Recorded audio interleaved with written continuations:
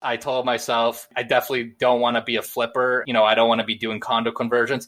The main reason for that too was as I was kind of thinking about it once we sold it, it's like, you spend a year or even longer on these projects, on these development projects, and then you kind of sell them off. And, even if we made some money, right? Even if we made $100,000 or $200,000, besides that, you have nothing to show for it, right?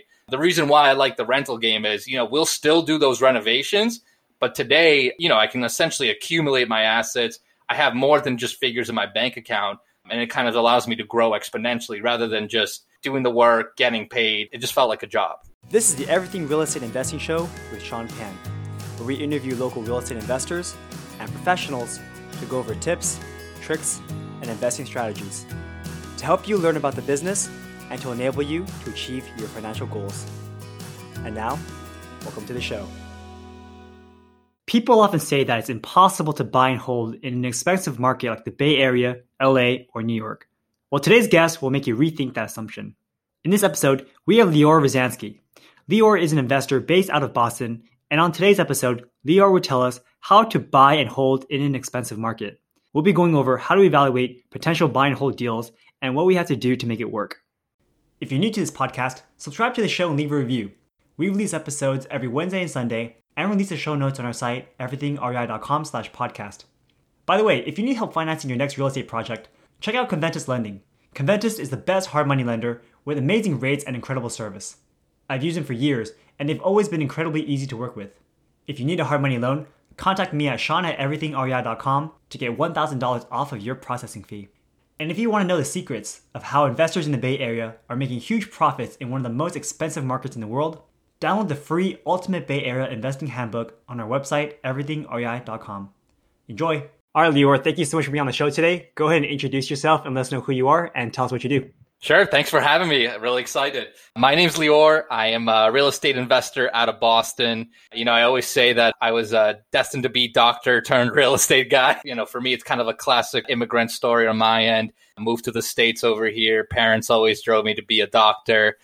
And, I ended up going to college for pre-med, ended up actually submitting a couple of med school applications. And then I kind of got a little bit of a bug. I'm sure a lot of your listeners, you kind of start exploring some websites and blogs that maybe the traditional parents don't always approve. Not those kinds of websites, but the financial stuff.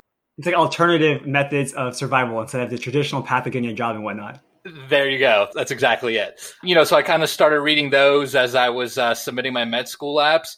And kind of got hooked, bought my first property. I ended up pulling the trigger on my first multifamily, withdrew my med school apps pretty much right after, got in touch with a couple of local developers, started getting into condo development projects. And, today it's led up to being full-time real estate. I'm an agent and I own a $9 million portfolio in Boston.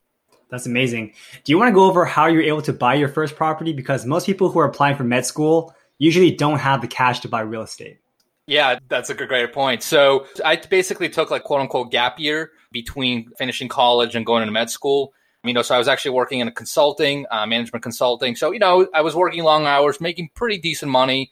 I was living at home, so I could really just save up most of my dollars.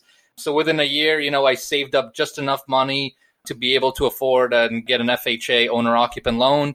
Put 3.5% down. And, Boston was still expensive back then. But, with 3.5% down, I didn't need too much cash. And I was able to jump into my first deal.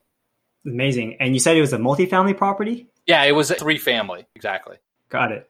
Do you want to go over some of the numbers regarding that deal? Yeah. So I ended up buying it for about $520,000. Back then, my cash flow, I was cash flowing about $1,000 to $1,500 a month. So it was a pretty good deal out front. Funny story, I actually had that deal under contract at $600,000, and then I had an appraisal issue, so I had to renegotiate $80,000 appraisal difference on my first transaction. So you learn a lot very, very quickly in real estate.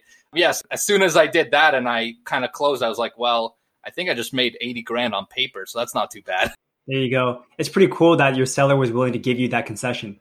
Yeah, I have to give a lot of credit to my buyer's agent, who actually is my partner today. He was really able to kind of smooth it out with the seller, really connect with the guy. And, it was an old school guy who's just selling off his assets. And what he told my partner was like, look, this kid's a young kid, he's hungry. He wants the deal. Let's just make it happen. So, When you put yourself out there, usually good things tend to happen. Good, good. And it's interesting. I thought Boston would be a lot more expensive than 500K for a threeplex. Oh yeah, today you can't even buy a 2-family for 600. Yeah, so I bought that in 2016. 3 families back then were probably going for about 6 to 7. I kind of got a bit of a discount. Yeah, but today I actually just did another owner occupant loan on a 3-family a couple months ago, and I just paid $900,000. Wow, amazing. So let's go into what happened next. So after you bought your threeplex, you were still, I guess, applying for med school, but then I guess you stopped?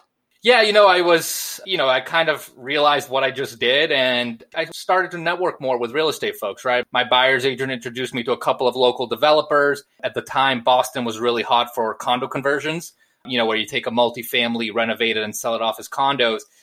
So I started walking with one developer, and he started showing me the numbers, and I was like, well, dang, if I can make $250,000 on one project, why am I trying to do this whole med school thing? So kind of really lit off a bulb in my head. So the way I ended up doing it is, the deal I made with the developer was like, look, if I can bring you a project that makes sense, can I basically become a part owner, learn from you, all that? And within a couple of months, I withdrew the apps. And then within a couple of months, I was able to find, an off-market deal for him, made sense, and we pulled the trigger on it. Great. So that was your second deal. That was my second deal. And then very shortly after, within a few months, I found my third deal, which was another condo conversion project right in the same neighborhood, literally like a couple of blocks over. That's amazing. Do you want to talk about how you found this developer friend / partner?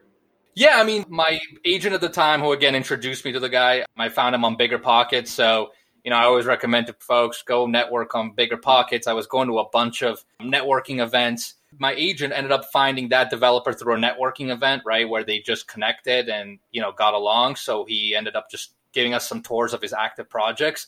And that's kind of where we started learning about this whole model. Yeah, so no fancy answer, really just networking, going on, prominent websites, and, the rest kind of happens. Awesome. How were you able to find the deals for the developer? Yeah, I didn't really have a very sophisticated approach. The first condo project we found was actually a for sale by owner. It was on Zillow, came on within 2 days. And I literally just hounded the guy for like a week. We were able to get in, offer him a cash deal, and we closed on it. The deal after that, the second development deal, by that time I already started talking to a lot more agents, kind of telling them, hey, this is what I'm looking for. This is the areas I really like. So an agent that I knew brought us the deal before it went on the market, and we were able to put it together. Yeah, so all you have to do is find the deal, and the developer took care of everything else, like financing it and getting the construction in and getting on the plans and yada, yada, yada. To a degree. So on the first condo conversion he took care of bringing in the hard money as well as the private lender that was essentially the equity for the deal. On the second one, actually, me and my partner had a contact and we were able to bring in the private lending ourselves. So we essentially raised the money for that deal completely ourselves. We kind of positioned ourselves as people in the business. We told him, look, this is our second deal. I already own another property too. The lender had a lot of faith in us. He kind of knew us for a while and felt comfortable lending. Yeah. Do you want to talk about the process of doing a condo conversion, especially in Boston? I'm sure it's different everywhere else. Yeah, so the model we were doing is a full gut rehab. And basically what that meant was we were literally taking these properties down to the studs. We were redoing absolutely everything, new plumbing, new electrical, reframing, boarded plaster, all that good stuff. It's a long process. Most projects here like that take about 8 to 12 months on multifamilies, because you have to submit for permits, and Boston's a very active development city. So by the time you get your permits, you're looking at a couple of months, so all in all, it took about, it's supposed to take about 8 to 12 months. It took longer for us, which I can get into later, but that's how you learn. Exactly. Can we talk about some of the numbers involved with it? Because I have no idea how to determine if if a potential deal is good for condo conversions or not. Yeah, I'll give you the deal for the second property. Was pretty straightforward. We bought the property for $650.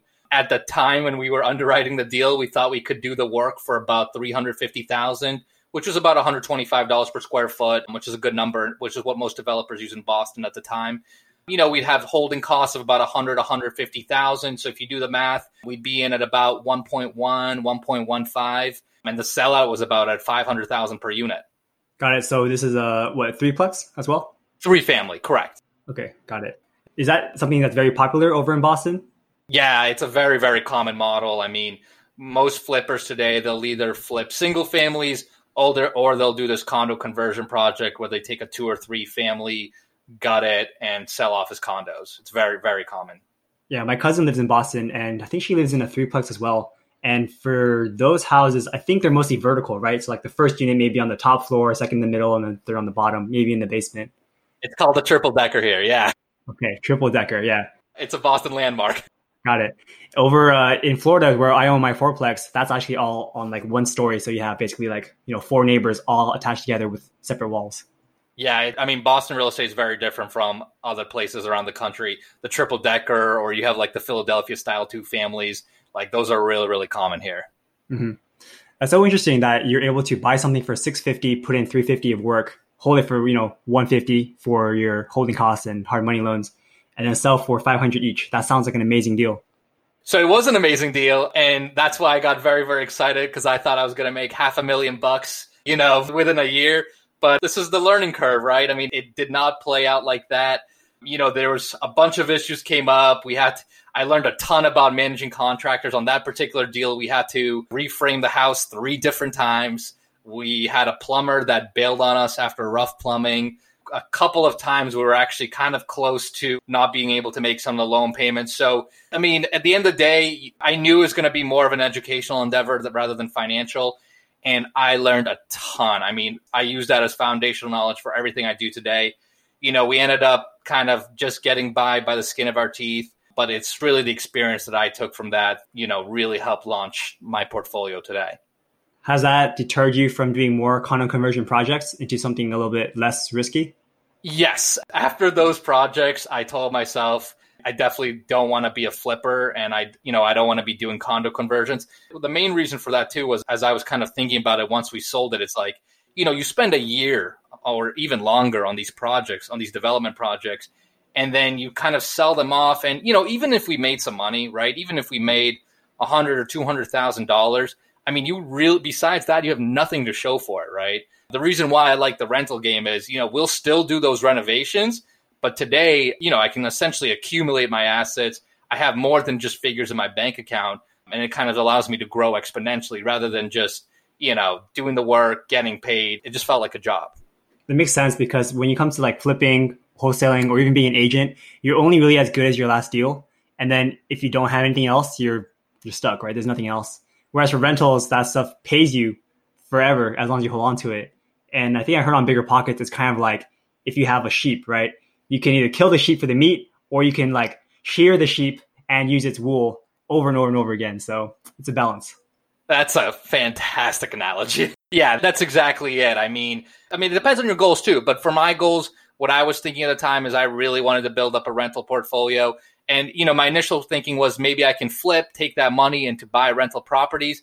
The issue is you also got to figure out how much risk you're willing to take throughout all your endeavors, right? I mean, gut renovating and flipping, it's a full business, right? And there's quite a bit of risk to it. I mean, you're exposing yourself to market risks. There's a lot that can go wrong. So the model I decided to take was, my steady income would be my agent business, which I view as a little bit less risky, right? I don't have to sign loans and I don't have to go into these crazy projects that I can use to funnel and support my rental business. Yeah, that makes sense. And I'm actually personally doing something similar to what you're doing with my transition. But let's go into your story. So you were doing your 2 condo development deals. What happened afterwards? Yeah, so I was still employed at the time, but actually I kind of knew I had to leave my job the day of closing of the second condo project. It was a funny story. We were supposed to close in June, and both the developer and my partner were both out on, I think they went up to like New Hampshire or Maine for the weekend. They were out of town, and they just said, "Hey, Lior, we need you to close on the deal. There's not that, everything's all set. Don't worry, not a hair. It's going to be very smooth." And of course, that same day, in my corporate job, I had a huge client deliverable. And what ended up happening, I remember this day so well. At 10 a.m., I got a call that everything's on fire. Our insurance policy didn't go, there was something wrong with it, and that they needed me to go to the insurance office, get a new policy, figure it all out. And I obviously had slides I had to do for my corporate job. So I had to go, I running like a maniac across town. We ended up closing on the property, but, I didn't quite deliver as much as I hoped I would be able to on the corporate side. And I think at that time, both me and my employer knew it was time to part ways a little bit. Did your employer know that you were prioritizing your real estate deals over your work? I mean, did they know that you're doing real estate? I think some of my coworkers knew because they knew I'd have to take calls. They can see me scrolling on Bigger Pockets all the time or on Realtor.com looking at deals. So some of my coworkers knew. Obviously, like I didn't tell my upper management. At that point, I kind of knew I'd need to make the transition soon enough. But after that whole fiasco with closing on that deal and barely missing a client deliverable, I knew it was, I only had really one option. Yikes. I was in a similar situation as you where I didn't tell my boss, but my coworkers kind of knew that I was doing real estate. But then, I told one of my stories. I actually got on Bloomberg magazine. And then that's when all my management saw my face, like, boom, right there in the front of their like homepage. They're like, what the hell? Yeah, it's so funny because, I was kind of that guy. Everyone knew, like, oh, well, if you walk by Lior's desk, he probably has one screen open with the slides and one screen open with like Realtor.com or Craigslist or Bigger Pockets. So that I was starting to build a reputation very quickly. Very nice. So then after you left your full-time job at your consulting company, what happened next? Yeah, so we, those condo projects took the better part of the next year and a half. Again, we didn't make a ton of money. I mean, I learned a lot, but there was a lot of bumps and bruises along the way. It turned out that some of the the developer we had partnered with, we weren't on the same ethical standards as well. So, you kind of learn the street rules of business very quickly. Like, you learn to judge people, you learn how it works, how it functions. Like I said, I kind of use it as an educational crash course. I was at that point also launching my brokerage business. So we were getting that going so that we could at least continue to pay the bills while we were operating on those projects. Yeah. So what were you doing to sustain yourself after you lost your full-time income? Like I said, I mean, it wasn't like in one day I decided to quit, right? I mean, I already kind of had that thought for a couple of months before it actually happened. So I was saving very, very aggressively, so I had a stash of cash that I could get by and, not be hurting too much. Plus, within a couple of months, I was starting to make pretty good income on the agent side as well. Me and my partner at that time was already an agent for 3 years. So he already had a book of business. So we were able to generate pretty steady income relatively quickly, which definitely helped with the transition a lot. Yeah. How did you meet this original buyer's agent? He was the guy I met from Bigger Pockets. Yeah. Got it. So you didn't meet the developer on Bigger Pockets. You met this agent on Bigger Pockets. Correct. Yeah. I met the agent through Bigger Pockets, and that agent had been networking with that developer. Exactly. Okay. Got it. That makes a lot of sense. And so I'm assuming that this was your transition into like the brokerage side, because it is pretty hard for a brand new person to just jump in and become, a successful agent. What did you do to make that transition like smooth? Yeah, I mean, on the brokerage side, I kind of had a game plan. I knew what I was good at. I had already taken a couple of clients while I was, towards the end of my endeavor at the corporate world. I was a really, really good cold caller. So that was just kind of my strategy moving forward, both for my brokerage business as well as to continue on the portfolio side as well. I mean, I knew I was a great cold caller. So I literally was just hammering the phones the first half a year. Honestly, even today, I still hammer the phones because I think it's the best way to, generate exclusive leads, both on the brokerage side as well as the acquisitions. Yeah, that's great. I know personally I have a hard time cold calling people. Like I tried it for a couple of months and honestly, it's not for me. And I have some friends who are just like gods at it. They love cold calling people nonstop. And it's just like an inherent gift, I think. Yeah, I mean, I get asked that a lot too. And I wouldn't say I necessarily love it. I almost see it as one of the easier ways to generate exclusive leads. Today I'm certainly going after more passive streams of ways to generate leads, right? I mean, today we're doing a lot of social media getting a lot of social media leads through our YouTube channel, Instagram, all that good stuff. But I still think at the end of the day, having cold calling is just an easy way to generate kind of like a bump in your pipeline. Sure.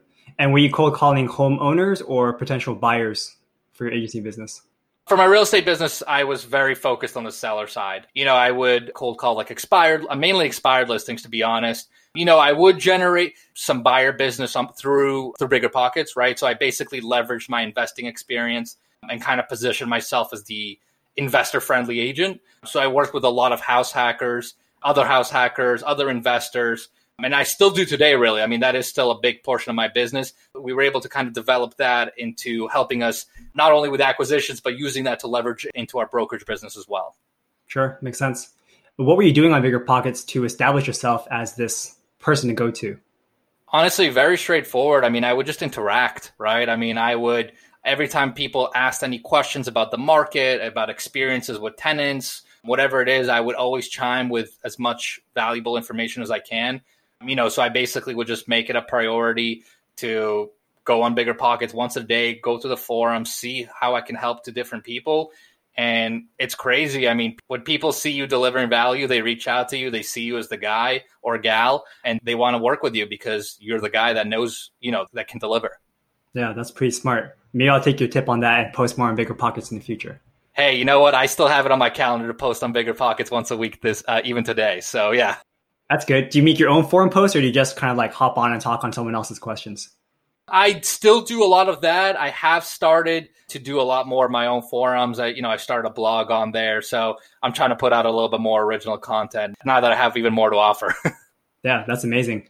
How has the whole COVID-19 situation affected your business? To be honest, I mean, from an acquisitions perspective, not too much. We actually had 2 very, very big closings for us in February, like literally a couple of weeks before COVID hit. So we closed on about $2.5 million of rentals. We were able to stabilize them relatively quickly. We did some light cosmetics, able to get them rented out literally in the nick of time. In terms of acquisitions, we didn't really feel it that much.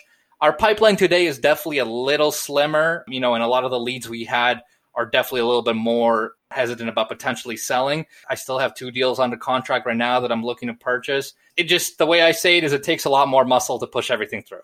That's good. Good. And going back to your original acquisition, Boston is, not a cheap market. It's kind of like LA or maybe even the Bay Area. How come you didn't have the same temptation as a lot of us who don't invest in our local markets because they're too expensive and just invest somewhere in the Midwest or, somewhere basically cheaper? Yeah, I can tell you, I did a lot of thinking and a lot of research about that. And that's kind of where I really created my own personal investment philosophy. For me, I mean, I'm not looking to be rich tomorrow, right? I mean, we're both younger guys. I'm a younger guy. I kind of have a long-term vision. So I don't really want to play in these markets where I'm necessarily, squeezing every single penny on the cash flow side that I can, right? For me, I'm more worried about, or I'm more concerned with building a real quality portfolio in a market that I know is going to be here tomorrow, in 10 years, and in 50 years, right? I'm a huge believer in the Boston market. I know it's incredibly economically diverse, so fundamentally strong. So, for me, I'd rather have that A-grade investment portfolio that will take care of me today, but more importantly, will take care of me in 20, 50 years and will never go out of style. Yeah, that's really well said. I mean, I think there's different philosophies for investing for sure, but I know Bigger Pockets likes to push the whole cash flow perspective of it, mostly because you basically can't go wrong as long as you're getting cash flow, right? Because they'll pay for everything, every expense. But the downside is there isn't as much appreciation as in these top tier markets like Boston, LA, or San Francisco. But when you look back at it, the appreciation side is really where the wealth is being created. You don't actually make that much per se from the cash flow. Like if you held a property here in the Bay Area, you could easily have made $1 million over the past year. But how many rentals renting at $100 per month do you need to get to make $1 million in that same time frame? It's like, it seems unrealistic, right? So, oh man, I talk about this all the time because the other thing I get, I mean, people on Bigger Pockets, I think Bigger Pockets is a fantastic platform. I think the only thing is you kind of got to be a little bit careful about drinking all the Kool-Aid on there, right? Because, you will definitely hear all about cash flow. And don't get me wrong. I mean, I will never buy a property that's like negative cash flow, right? I mean, you won't live to see the day where you're rich, right? If you're negatively cash flowing. But you're right. I mean, I remember taking a course from a really smart guy. His name is Ben Leibovich. He's on Bigger Pockets. And I remember just hearing him say one little thing that completely changed the trigger in my mind, where he was making this exact point where cash flow is not the holy grail, right? It's, cash flow is almost like a defense mechanism. It's a mechanism to get you to that equity buildup. And equity is where you make all your money, right? So again, you cannot be cash flowing. You can't be losing money every month. But if you can sit on these quality assets and you think you have a good chance at appreciation, that's where all the wealth has been built. Absolutely. So cash flow should probably be more thought of as a way to hold on to the property as the appreciation builds up over the years. It's your defense to the offense. Exactly. Yeah.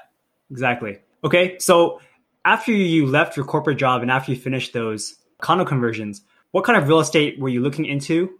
And tell us some of the deals you did afterwards. After the condo conversions, I was starting to look at more buy and holds like I was telling you about. What I learned quickly as well is on my first property, I actually had 2 of my 3 units were Section 8 tenants. And I got very hooked into this idea of going into these playing with the Section 8 markets, just because I was looking at all the opportunities and I just, and I still talk about this today, but for me, the fact that I was able to get guaranteed rent on my rentals was mind blowing. So I started going strategically after neighborhoods where I knew I could maximize the opportunity from Section 8. I think there's a lot of deficiencies in that system, the way they distribute the rents, the way they calculate the rents. If you know how to really play the game, there's ways that I think smart investors can really capitalize. Do you ever find any downsides or deficiencies to Section 8? Yeah, the biggest thing is obviously it's a logistical nightmare, right? You got to deal with, there's so much paperwork. Every time you need an answer, you got to go and call a hotline, you get placed, right? It's doing business with the government, right? It's never going to be smooth and easy, but I think the upside, and besides even the guaranteed rent, there's, I can talk about some of the opportunities I see there. I think there's just enough things in there to make it so worthwhile that it kind of really narrowed my focus as to where I wanted to focus my investments on. Yeah, I've heard some stories where Section 8 pays more than market rent. And in those cases, it's actually really, really super worth it to Section 8 because guaranteed rent. Yeah, so if you really look at how Section 8 does rents on, how they calculate the rents, they actually do it by zip codes. At least they do it in Boston. I would imagine they do it nationally as well. And in Boston, when you get into these major metropolitan areas, they can obviously be super, super segmented, right? You can literally have like 1 or 2 streets that are beautiful, gorgeous, $1 million houses, right? And then a couple streets over, it's a totally different neighborhood. Right. So if you understand that and you look at how Section 8 calculates their rent standards and they do it by zip code, you can actually see that you can get incredible premiums to what you might otherwise be able to get on market. Mm-hmm. And so what kind of properties were you buying? Were they single family homes or multifamily?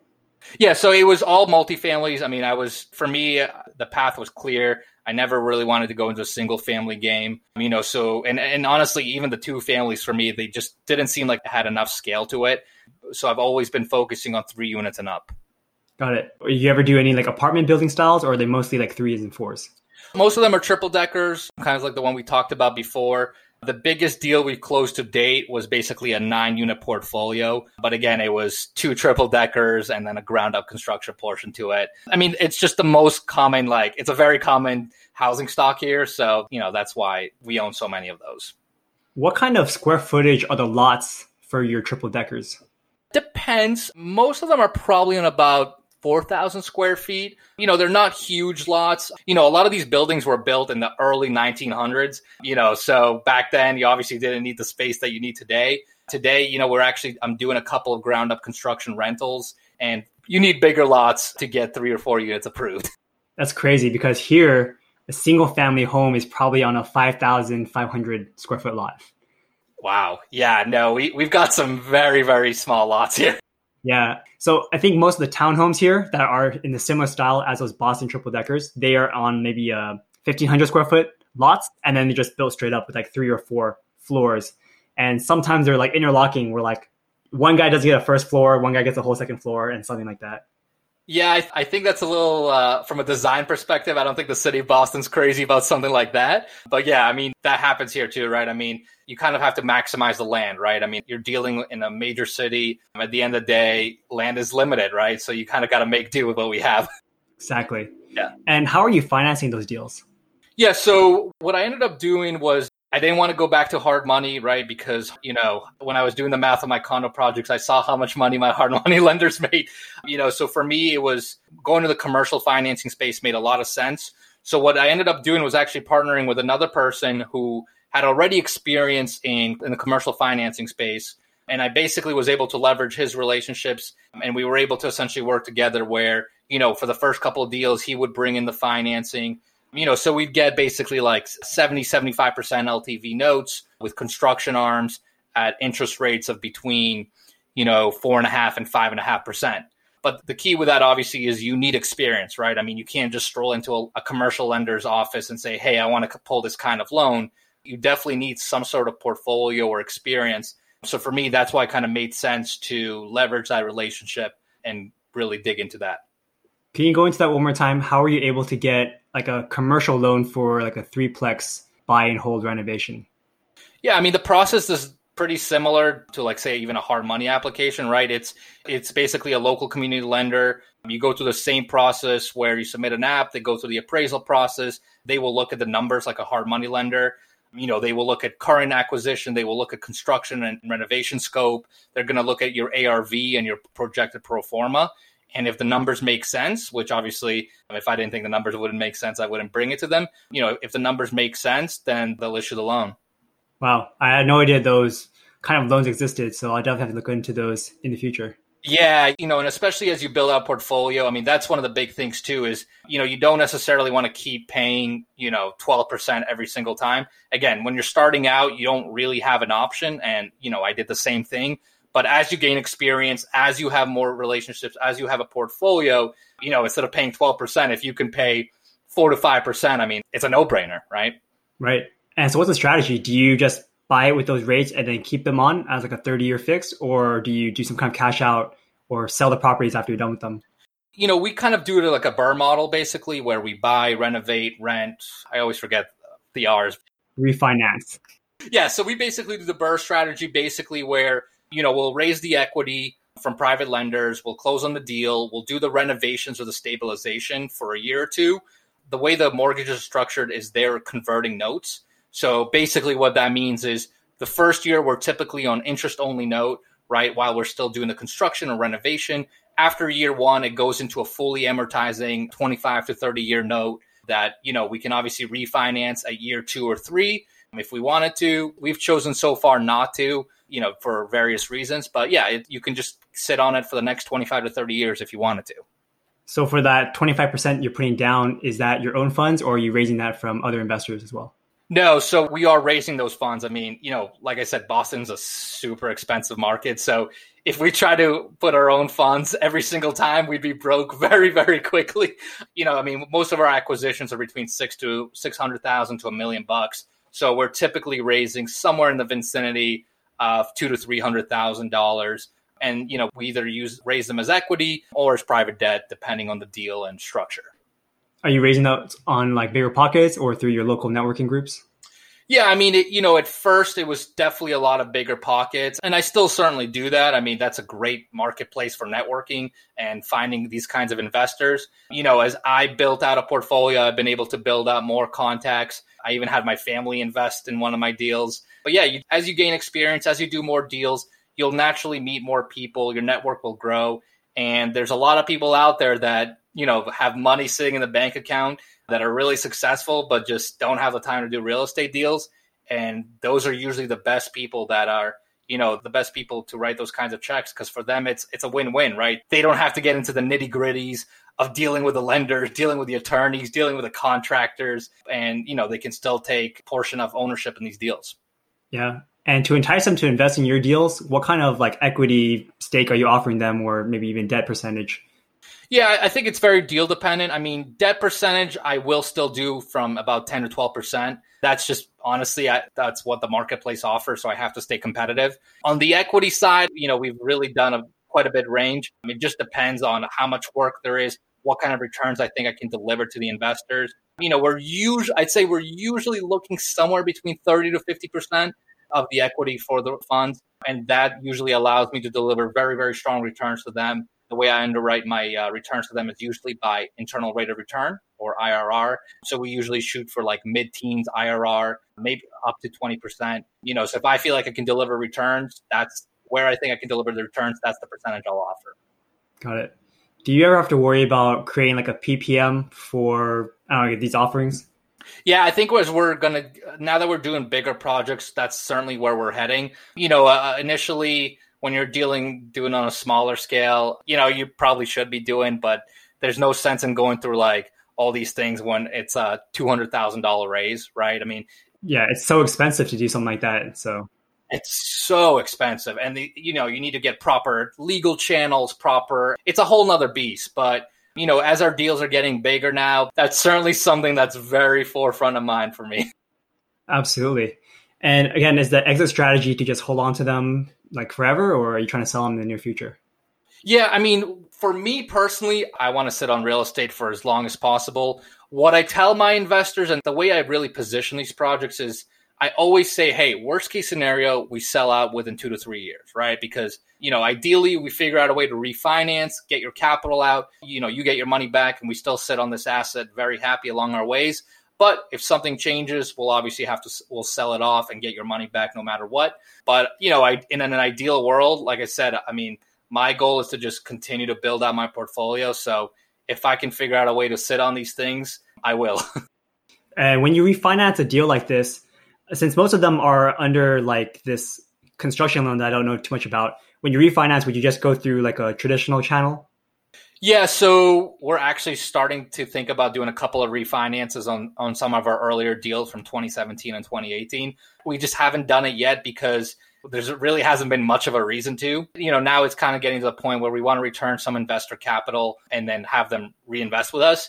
So in terms of what kind of loan options we have, we can certainly go back to that same local lender or another local community bank. We've started to dig around and see if we have options in potentially getting agency debt, where we can get Fannie Freddie backed loans, commercial loans, where the rates can be even in the threes, I've heard. So we're certainly exploring those kinds of options as well. Yeah, because I wonder if they would limit you to doing, 4 or 10 loans because it's, Freddie or Fannie. I honestly have no idea how it's going to work. Yeah, on the residential side, that you certainly will get capped, but on the commercial side, I mean, most big multifamily players will use agency debt because it's the cheapest and most attractive type of debt, to be honest. Yeah, and it'll probably be like a portfolio loan, so you can get all of your properties kind of under one loan. Exactly. Yeah, exactly. That's another avenue we're thinking of. Do we combine a bunch of assets, maybe do it under one blanket loan? So yeah, we got some different exit strategies that we're kind of trying to figure out which one is the best to place right now. Mm-hmm. And can you give me an example of a threeplex that you kind of think it's a good deal? Yeah. So one of the ones that we bought in 2018, probably one of my favorite ones, we bought a 3-family for about, we bought it for $650. We bought it with tenants in place, that were paying below market rents at the time. I think they were paying around $1,500 for 3-bedroom units, whereas market rent is about $2,300 to $2,500. We got a construction loan for about $70,000, which basically allowed us to clean up the units, do some kitchens, do some baths, do some floors. And by this point, we've spent a little bit more than 70. We're probably closer to 100. We've dealt with a couple of evictions that were out-of-pocket costs that were, obviously unforeseen. But, we're all in at about, say, $750 or so. Those properties today are probably worth $9.25, maybe $9.25. And they're obviously cash flowing fantastic. We've got them all up to market rents, so they generate good cash as well. Yeah. That's actually really impressive. I didn't realize that your numbers in Boston cash flow so well. Because, like, for example, here in the Bay Area, you're not going to find anything, well, probably not, but you probably won't find a threeplex for $650. And then to be able to rent it out for $2,500 or so after that's all fixed up, that's amazing cash flow. Yeah. And again, just to put in perspective, I mean, this deal is from like late 2017, 2018. But even today, those opportunities exist. I mean, the one that I just bought that I house hacked for $900 that I mentioned earlier in the show, I bought that deal with an FHA loan. So that one was a residential loan, but I bought it off of MLS. I got it delivered vacant and I cleaned it up for about 60, 70 grand or so, just put paint, walls, that kind of very light lipstick. And we're just about completely leased out there, and we're getting $2,300 and $2,800 and $2,800. So our gross rent roll is almost $8,000. Yeah, it's amazing. Awesome. How about now? So is that basically what you're doing full time? You're basically doing your agency thing, and you are raising funds and doing, renovations on threeplexes? Yeah, exactly. I mean, I split my time between my broker business. I'm an active agent. I also run a group now where we got a couple of agents working with us. So I'm looking to continue to grow that organization out. And then the other part of my time is, spent on acquisitions, underwriting, negotiating with Section 8. So, I got my hands full. Super exciting. Well, Lior, this was a very interesting conversation. Do you have any other last tips that you'd like to give for our listeners before we end our show today? Yeah, I mean, I'd say the biggest thing, I get a lot of newer investors reaching out to me. The biggest thing I'd say is you just got to pull the trigger, right? I mean, I honestly had very little clue what I was doing when I was getting into those condo projects. I didn't mention this, but I didn't even really know what a permit was, right? I didn't know that you had to go through this thing called permitting, deal with a city. I mean, I had no idea. So at the end of the day, you kind of just learn by getting your hands dirty, do as much education as you can on the upfront and soak in as much, network as much. But at the end of the day, you just kind of got to jump into it and you'll learn once you have a fire to your hands. Yeah, absolutely. So Lior, how can people get in contact with you? They can reach out to me. I'm on social media. I've got a YouTube channel. You can just search my name, Lior Rozansky.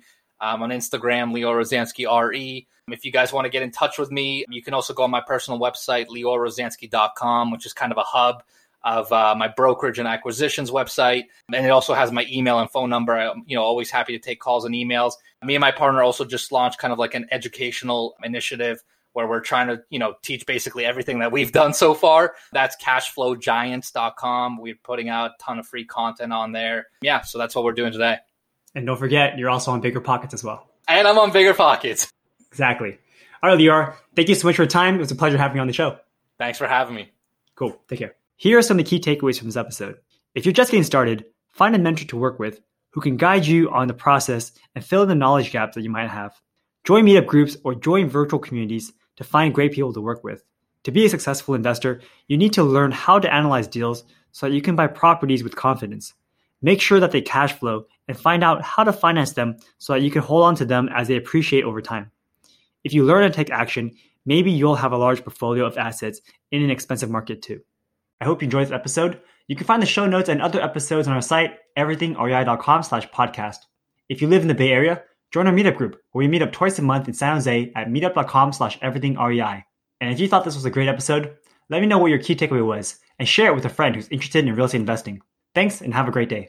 This was another episode of the Everything Real Estate Investing Show with Sean Pan. If you enjoyed the show, leave us a 5-star rating. It will only take a second and it'll help a lot. You can contact me at sean@everythingrei.com. That's SEAN@everythingrei.com. Thanks and have a great day.